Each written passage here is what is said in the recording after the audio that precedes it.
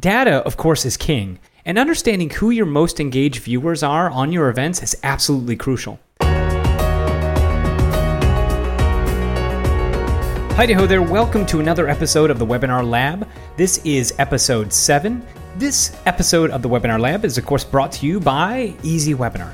In this episode of the Webinar Lab, we interview Jason Caruso.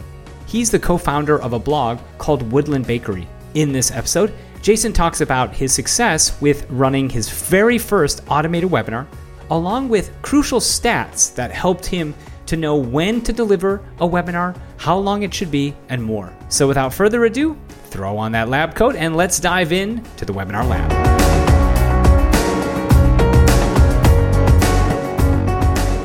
So I use Easy Webinar for the first time.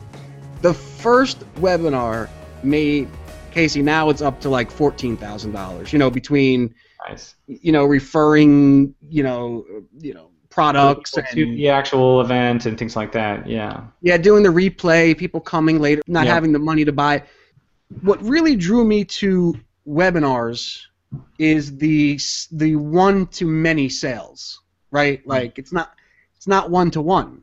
Every other sales platform is one-to-one, and that was one thing. The other thing was that I'm a terrible salesman, so I feel like if I can just be honest and be, really looking out for the people I'm trying to sell to, I feel like that'll come through. That was a big reason why I got into webinars. And you told me that while you've been building up this business, you still maintain I think it's a 9-to-5 job, right?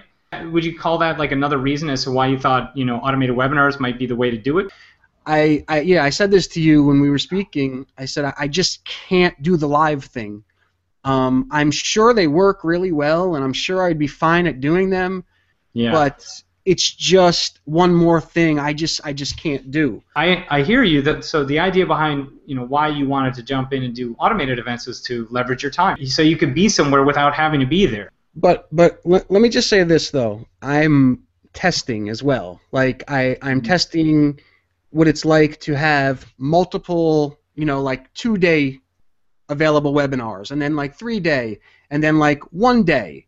And right. Then if the 1 day does better than the 2 and 3 days, I'm going to stop doing the automated and maybe move to a live, because I'm just going to see what works. And yeah, it's all about testing. Yeah. I want to ask you a quick question about how your Easy Webinar conversions work, because you had mentioned this yesterday, and I know you test Facebook ads, and some days they're good, some days they're not, but you were mentioning that yesterday you were mentioning that you had how many cold signups did you have, and how much traffic did you get versus opt-ins into the registration page? If you could share that.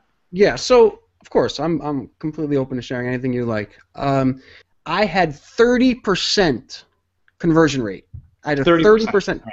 It from was cold traffic. Yeah. Right. So I had 76 signups. That's what it was. I had 76 signups, and I think we were doing the math, and it was just about the same amount of people that came to the page or something like that. It worked out to be 30% conversion. And now you're probably just testing that every day. You're checking it out, and as you mentioned already, the cool thing about what you can do with Easy Webinar, obviously, is you can change those times around at any particular time that you want. So you can have an event that you run every single day, or you can go in and with one click of the button change that to running it on Thursday, at 2 different times, And the cool thing is, anybody who already signed up, say I had somebody sign up an hour ago, and I decide to change the event right now, it's not going to affect that person that signed up an hour ago. They're going to be still signed up for the event that they've signed up for, even if I change the registration page around.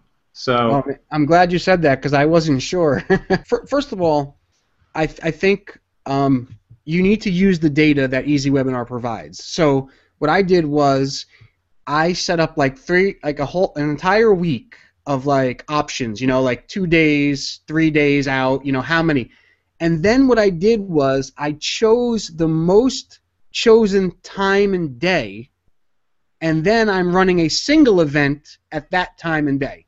Oh, so you cloned you clone the events and change the dates on those. Is that how you did it? Yes, and then whatever I had the most signups for, whatever day and time that was, I made a one-time event at that day and time. Ah, gotcha. That's what you could do with the software. It's almost like A/B.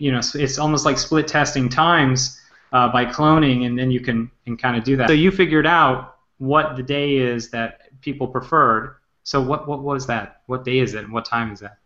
Okay, so for me and my audience, because again, you need to know your audience, right? It's all about your audience. I mean, what Jason's going to share is not necessarily going to work for your specific audience, but I think it's good that we kind of get, people share what their community likes. I want to see if it's something maybe similar to what my people like. Okay, so I have 2 days. Thursday is always seems like the best, even at work. At my work emails, Thursday is a great day, and Sunday. The 2 days for me that were good. What times do you do on those days? So I always try to time it around the East Coast, the West Coast, and Central. Yeah. At their lunchtime, and then after dinner. Yeah. And then also like a morning time in case anybody's up early and they feel like watching it. So 12 o'clock and then a 7 o'clock or 6:30 or something like that. Just those seem to work the best for me. I'm testing out lead pages right now, as you did, and I just want to say that one thing that I really love about webinar software is the notifications, and you lose that when you go to a lead pages. I mean, yes, you can have an automated sequence through Aweber or one of these things, but they don't work like the software works, right? Like the software can do it better, I think. Well, and the software can do it in your attendee's own time zone. So if you have multiple people in different time zones signing up at different times, your autoresponder won't be able to catch all that. In fact, your autoresponder is pretty much only really good for, say, a one-time, those one-time events.